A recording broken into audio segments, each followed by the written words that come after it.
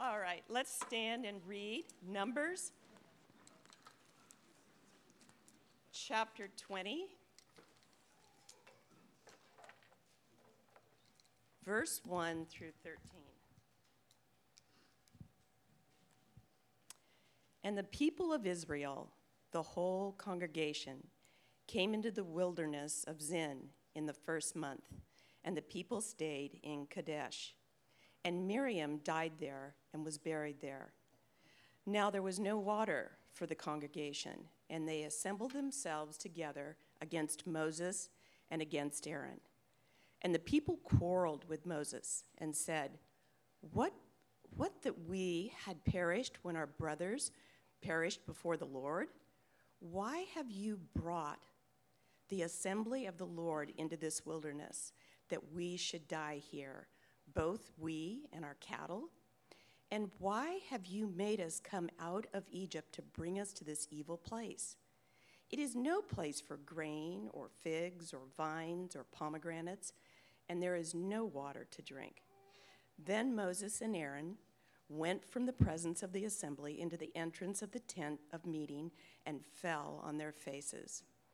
And the glory of the Lord appeared to them, and the Lord spoke to Moses, saying, Take the staff and assemble the congregation, you and Aaron your brother, and tell the rock before their eyes to yield its water.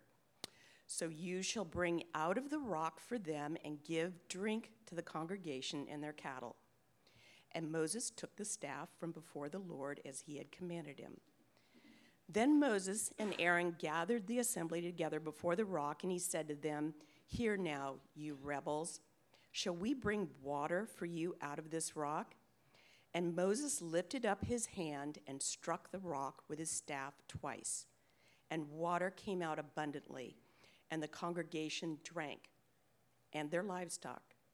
And the Lord said to Moses and Aaron, Because you did not believe in me to uphold me as holy in the eyes of the people of Israel, therefore you shall not bring this assembly into the land that I have given them. These are the waters of Meribah, where the people of Israel quarreled with the Lord, and through them he showed himself holy. This is the word of the Lord.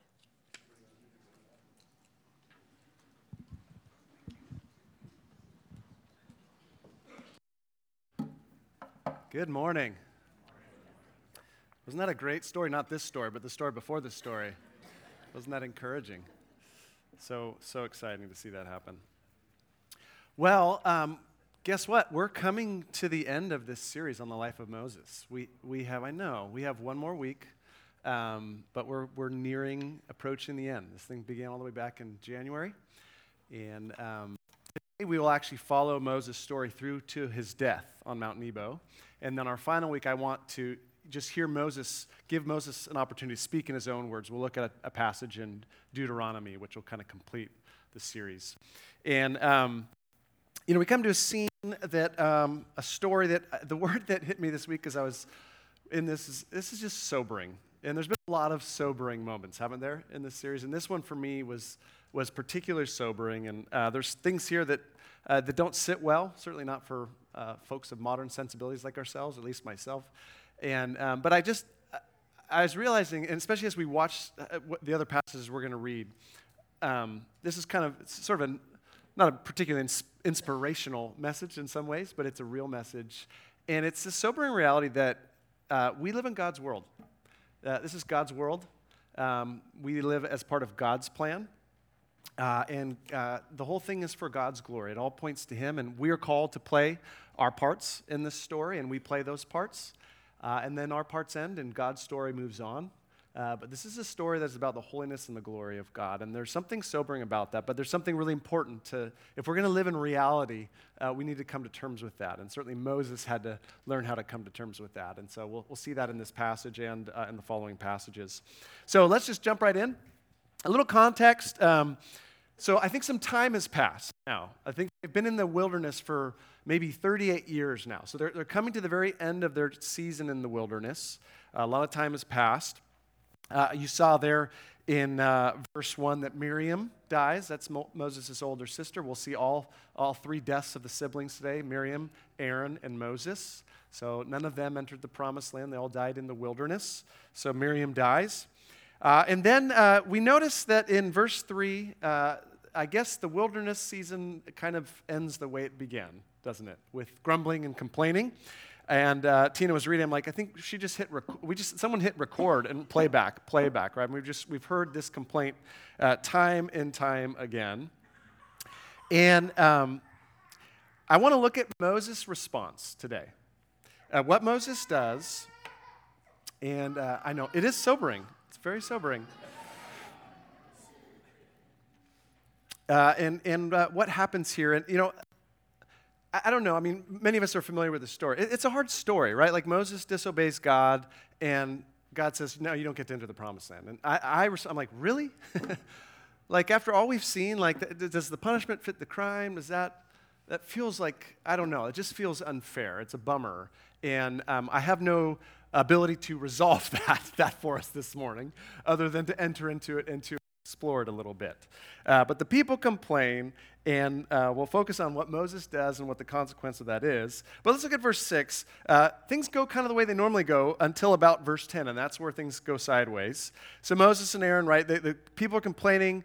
They go to the tent of meeting. They fall face down before the Lord. The glory of God appears at the tent of meeting. And it's interesting. What God says, verse 8, take the staff, and you and your brother Aaron gather the assembly, right? Speak to the rock before their eyes, and it will pour out its water for the people. And it's interesting. This is a moment where God chooses not to berate the people for their lack of faith.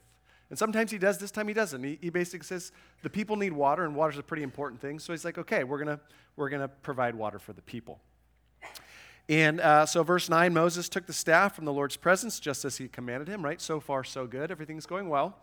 And then in verse 10, of course, Moses chooses to do something that is not what God commanded, and that's where the story kind of goes sideways. So I just want to look at what does he do, and what does he say, and what's the big deal, okay, if I can put it that way. So here's what he does, right? God had said, I want you to speak to the rock, and water's going to come out of it. And Moses instead takes his staff, and he strikes the rock twice, right? And water comes out. So he disobeys God, and I don't know why he did that. I'm not sure why he chooses to do that. I don't know if there was a lack of faith. He thought maybe just speaking to the rock won't work. This staff has come in handy a lot. He's trusted this staff. God had him actually strike a rock years before. That's how they did it before. So he knows that strategy works. Maybe I'll stick with the old strategy, right? I don't know. What happens if I just sort of talk and nothing happens? Maybe that's what's going on. Maybe he's just angry. Maybe he's so frustrated with the people. And, 2 strikes is kind of like, this is just, he might be in a lather. He's angry. We don't know why he does it. There's no reason for him to disobey God in this way, but he does. He disobeys God with what he does. And then I think maybe as much as what he does is he disobeys God in what he says, right? Look at verse 10. He stood before the people and said, listen, you rebels, must we bring you water out of this rock? Okay, now God did not command him to lecture the people, right?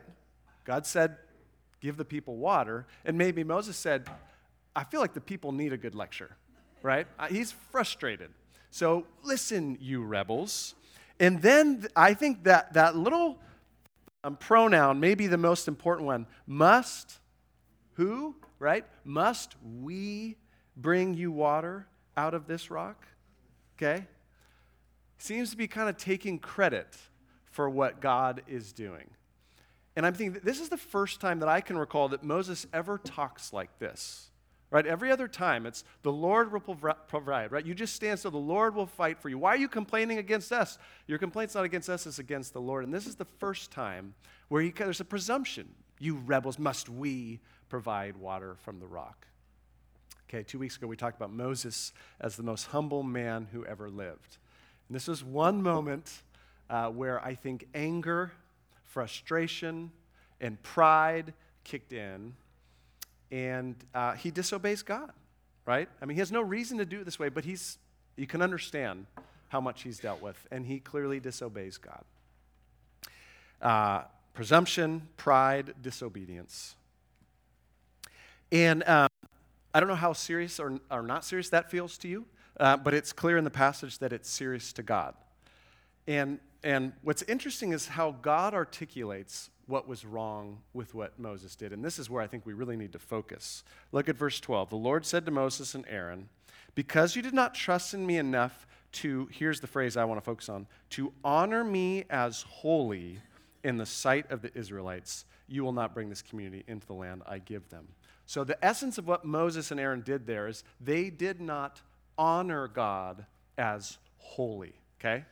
Whatever else we might think about what they did, that's what God thinks about what they did. You did not in this moment honor me as holy in the sight of Israel. And it's really interesting. That phrase keeps popping up in the rest of the story. So later in Numbers when God says, well, actually Joshua is going to succeed you and he'll lead the people in the promised land, he uses that exact same phrase. Let me see here. He says it this way. Oh, there it is. For when the community rebelled at the waters in the desert of Zin, this is Numbers 27, both of you disobeyed my command to honor me as holy before their eyes. Later in Deuteronomy, when he says, you're going to die on Mount Nebo, he uses this same phrase. This is because both of you broke faith with me in the presence of the Israelites at the waters of Meribah, Kadesh, and the desert of Zin, and because you did not uphold my holiness among the Israelites. So God is really clear. This was the issue. You did not honor me as holy. And I was thinking this week, what was the very first thing Moses ever learned about Yahweh? It was that he's holy.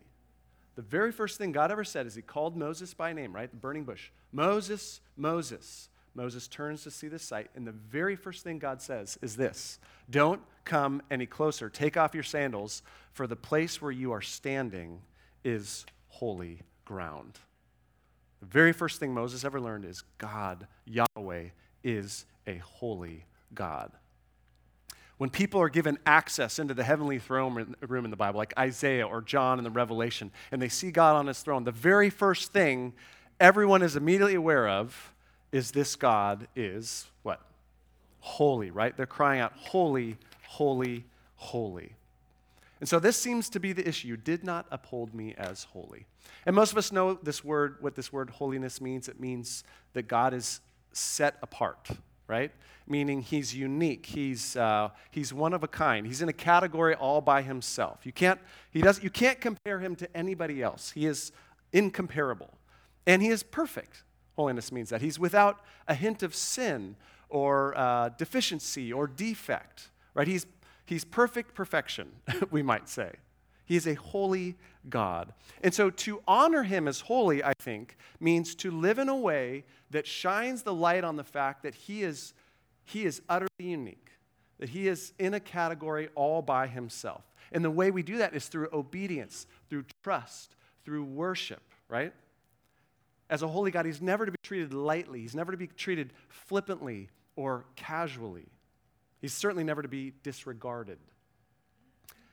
And when we do what Moses did in this moment, when we take actions that say, actually, I know better than God, which is kind of what Moses does here, or when we take actions just say, I know what God wants, I'm just going to do what I want anyways, we do not honor him as holy.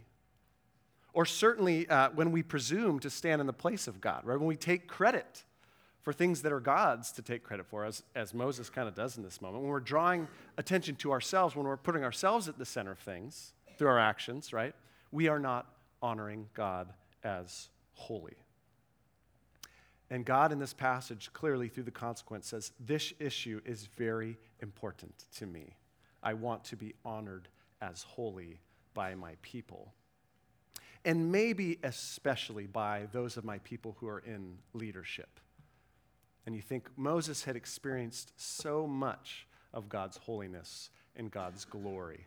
And so it makes sense that he's held to a higher standard to uphold that holiness in the sight of Israel. And so let me just pause there for a second. I'm not even going to tease this out in our own lives, other than just to have you just think for a second. As you look at your life right now, what does it look like to honor God as holy? What are things in your life right now that you can do, or postures that you can take that you'd say, this would really honor God?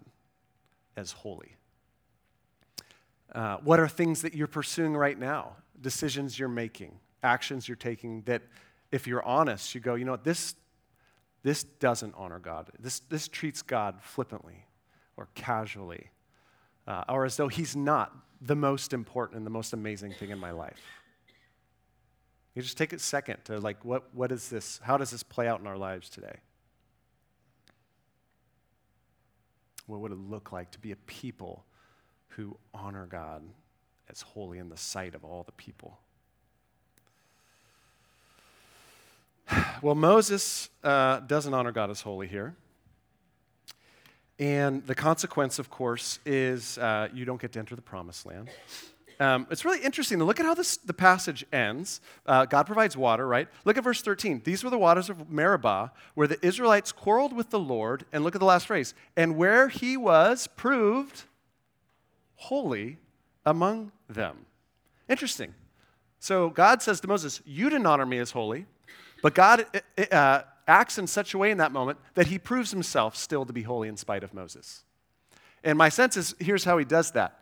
Moses disobeys God. It's really interesting that God still provides water, right? Like if I was God, I'd be like, go ahead, Moses, see what happens. Or like, here we go, people, boom, boom, right? Boom, boom, and nothing. I mean, God could have just, see what you do, see what happens here, Moses. But he chooses to still do the miracle in the midst of the disobedience, which is interesting. And I think that's because the people desperately needed water. And so God reveals himself as a God who provides. But in the midst of that, he then disciplines Moses and Aaron, says, you guys will not enter the promised land. And undoubtedly, the whole community of Israel would have heard that and known that.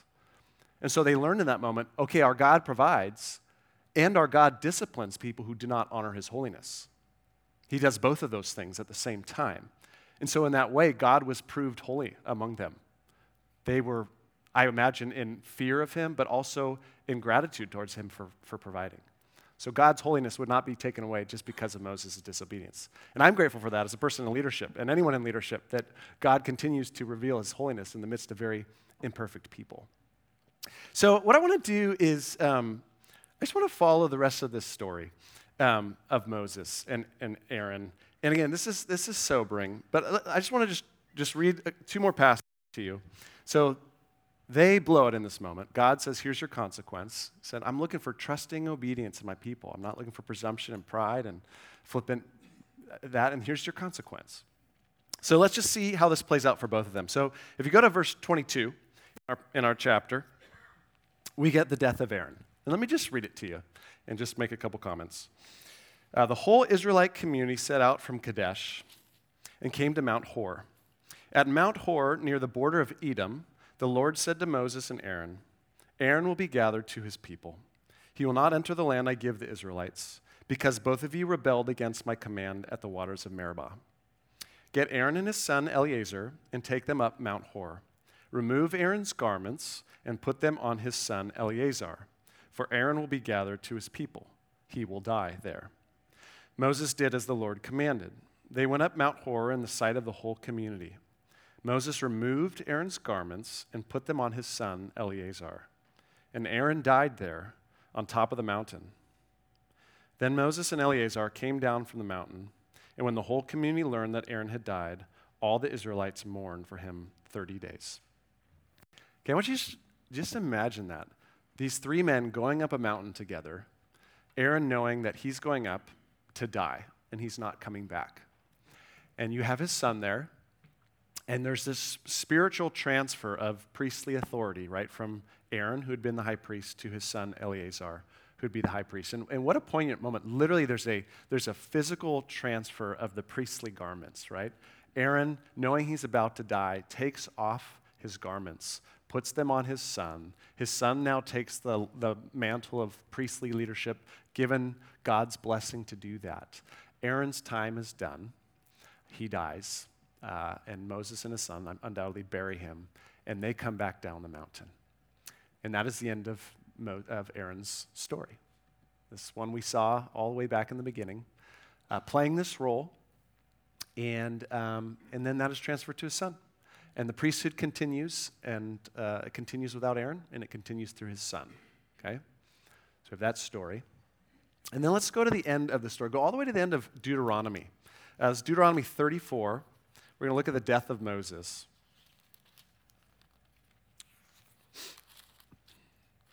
I got really emotional reading this week. It felt like the end of a really good novel. You know, you've come to love these characters. And this is a really, it's just a fascinating scene to me. It kind of caught me off guard. Let me read verse 1 through 8. This is Deuteronomy 34. Then Moses climbed Mount Nebo from the plains of Moab, this is just right looking over the promised land, to the top of Pisgah, across from Jericho. There the Lord showed him the whole land, from Gilead to Dan, all of Naphtali, the territory of Ephraim and Manasseh, all the land of Judah, as far as the Mediterranean Sea, the Negev and the whole region from the valley of Jericho, the city of palms, as far as Zoar. Then the Lord said to him, "This is the land I promised on oath to Abraham, Isaac, and Jacob when I said, I will give it to your descendants. I have let you see it with your eyes, but you will not cross over into it." And Moses, the servant of the Lord, died there in Moab, as the Lord had said. He buried him in Moab, in the valley opposite Beth Peor. But to this day, no one knows where his grave is. Moses was 120 years old when he died, yet his eyes were not weak nor his strength gone. The Israelites grieved for Moses in the plains of Moab 30 days until the time of weeping and mourning was over. And I read that, and there's such a bittersweetness to that moment for me. Clearly, there's a bitterness in it, and the bitterness, of course, is Moses is allowed to see this land he's heard so much about, right? That God said, "This is where I'm bringing my people," and he can almost taste it, right? He can see it, and yet he himself is not allowed to enter in. It's this profound moment of limits that God places on his life. And you just think of all this work he's done, everything he's done, right? Bringing them to this point, and then that hope is cut short right at the edge of the promised land. And surely he died with some level of deep disappointment, of at least an unmet dream that he had, I would imagine. And the truth is, I don't think anywhere God ever told him, "You will bring these people in the promised land." I don't think God ever said that. But surely Moses had hoped and maybe even assumed that would be the case. And when they first entered the wilderness 40 years earlier, I promise you, Moses never could have imagined they would spend 40 years in that wilderness. That could have been a couple of months.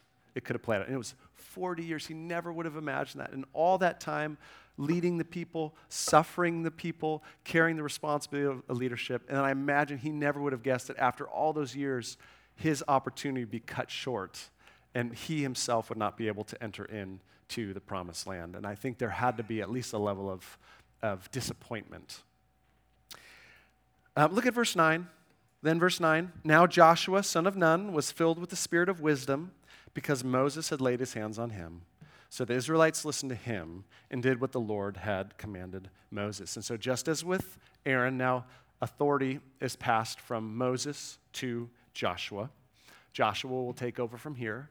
Moses' story ends, and God's story continues through this new young leader, Joshua.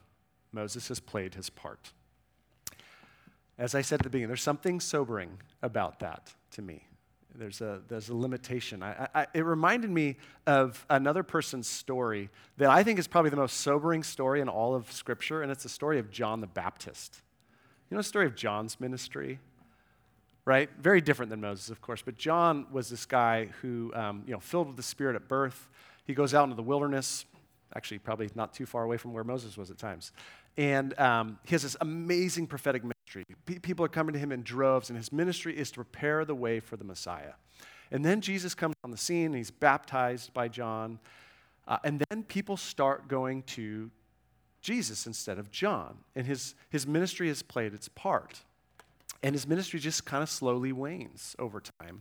And then he's arrested, and he's put in prison for a time, and eventually he's beheaded. And he never gets to see Jesus' resurrection. He doesn't get to see the way the story plays out. He plays his role, and the story of God moves on with him dying for his faith. And I was reminded of what John says in John 3 that it just felt apropos to today. This is his disciples come to John, and they're kind of feeling jealous for their rabbi. They're not liking that everyone's going off to Jesus. They came to John and said to him, Rabbi, that man who was with you on the other side of the Jordan, the one you testified about, look, he is baptizing, and everyone's now going to him. And these are really poignant words to me from John. To this, John replied, a person can receive only what is given them from heaven. He must become greater. I must become less. And it's this theology of limits, if I could put it that way. And I was thinking about just the limits that God places on people's lives and on even his greatest people's lives. And, Moses, there was a limit placed on him. He wasn't able to in the promised land. Obviously, John, he had a role for a time, and his role was served, and then he kind of waned. And Jesus, of course, came to be what he needed to be.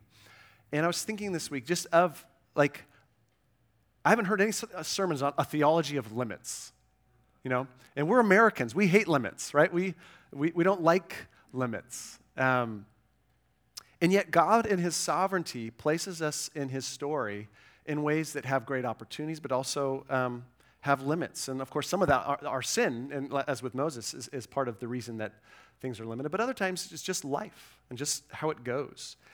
And because of that, we all, in our own ways, we live with disappointments. Every single one of us. Moses, John, right? All the disciples. But all of us live with various disappointments in our lives. Okay? However you want to articulate this. Unmet expectations, unfulfilled dreams, unexpected losses, right? And we all have to somehow learn to carry disappointment throughout our lives in relationship with this God who is sovereign and who is loving. We all have to kind of, in some way, come to terms with that statement. A person can receive only what is given them from heaven. We all have to come to accept that in our own ways, in our own stories. And there's a bitterness to that. There's maybe a sadness or a soberness to that. But of course, that's not the only thing I see at the end of this story. There's also a real tenderness, I think, to this moment of God and Moses. There's a sweetness to this moment. And this is kind of what got me emotional actually this week is, okay, Moses is he's so there, and yet it's cut short. There's a limit placed on him. There's a disappointment there. But I think there's a real sweet intimacy to this moment. And I was thinking, it's interesting, and from one perspective, Moses dies alone, okay? Nobody is with him when he dies on that mountain. You think about how many times Israel had watched Moses go up a mountain alone and then come back down the mountain, right? And this is the only time where he goes up a mountain and he never comes back. And he's alone when he dies. Nobody knows where he's buried, it says.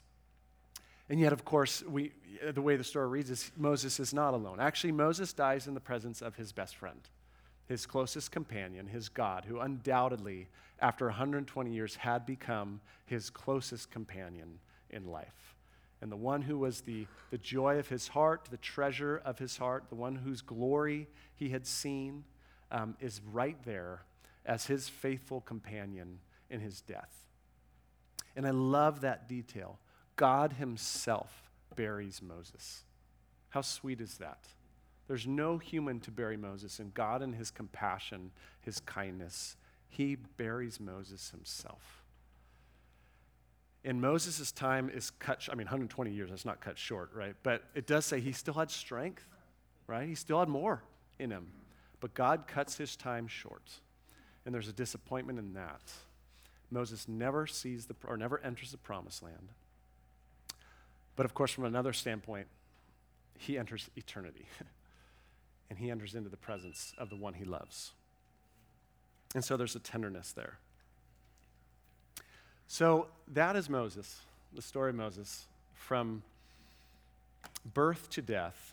And I was thinking just to step back and kind of finish again. We have another week. But after all that we've seen of him, Moses, in his life, from beginning to end, what would he want to say to us? I think there'd be two things he'd say about our God.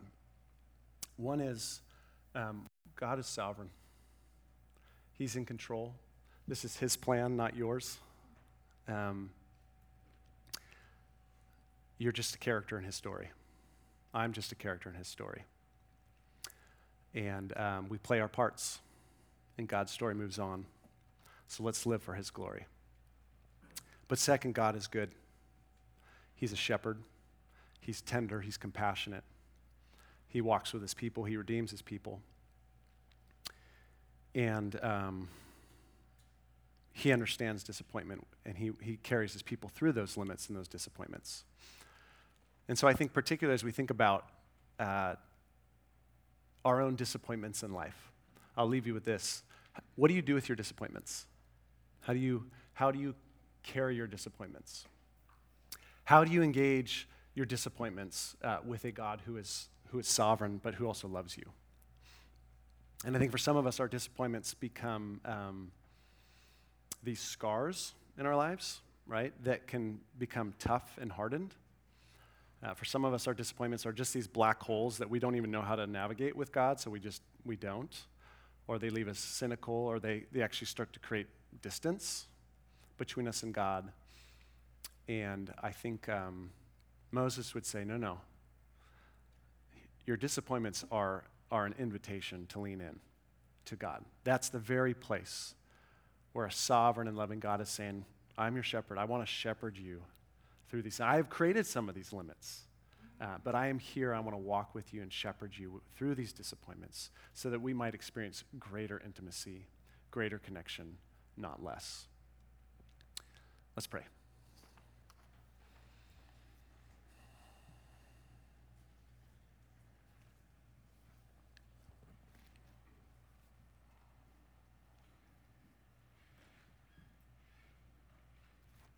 Well, Father, we just acknowledge today that you are the sovereign God and that you have a story that is playing out. And we're just supporting actors or even bit part players at times in this story of yours. And yet you see each one of us. You love us deeply. You care for us. Lord, help us to be faithful to the part of the story that you call us to play, to honor your holiness in all the little and big ways we can each day. And Lord, even now as we worship, may this be a time where we honor your holiness. We offer you ourselves. We offer you our disappointments, our joys. We pray in Jesus' name. Amen.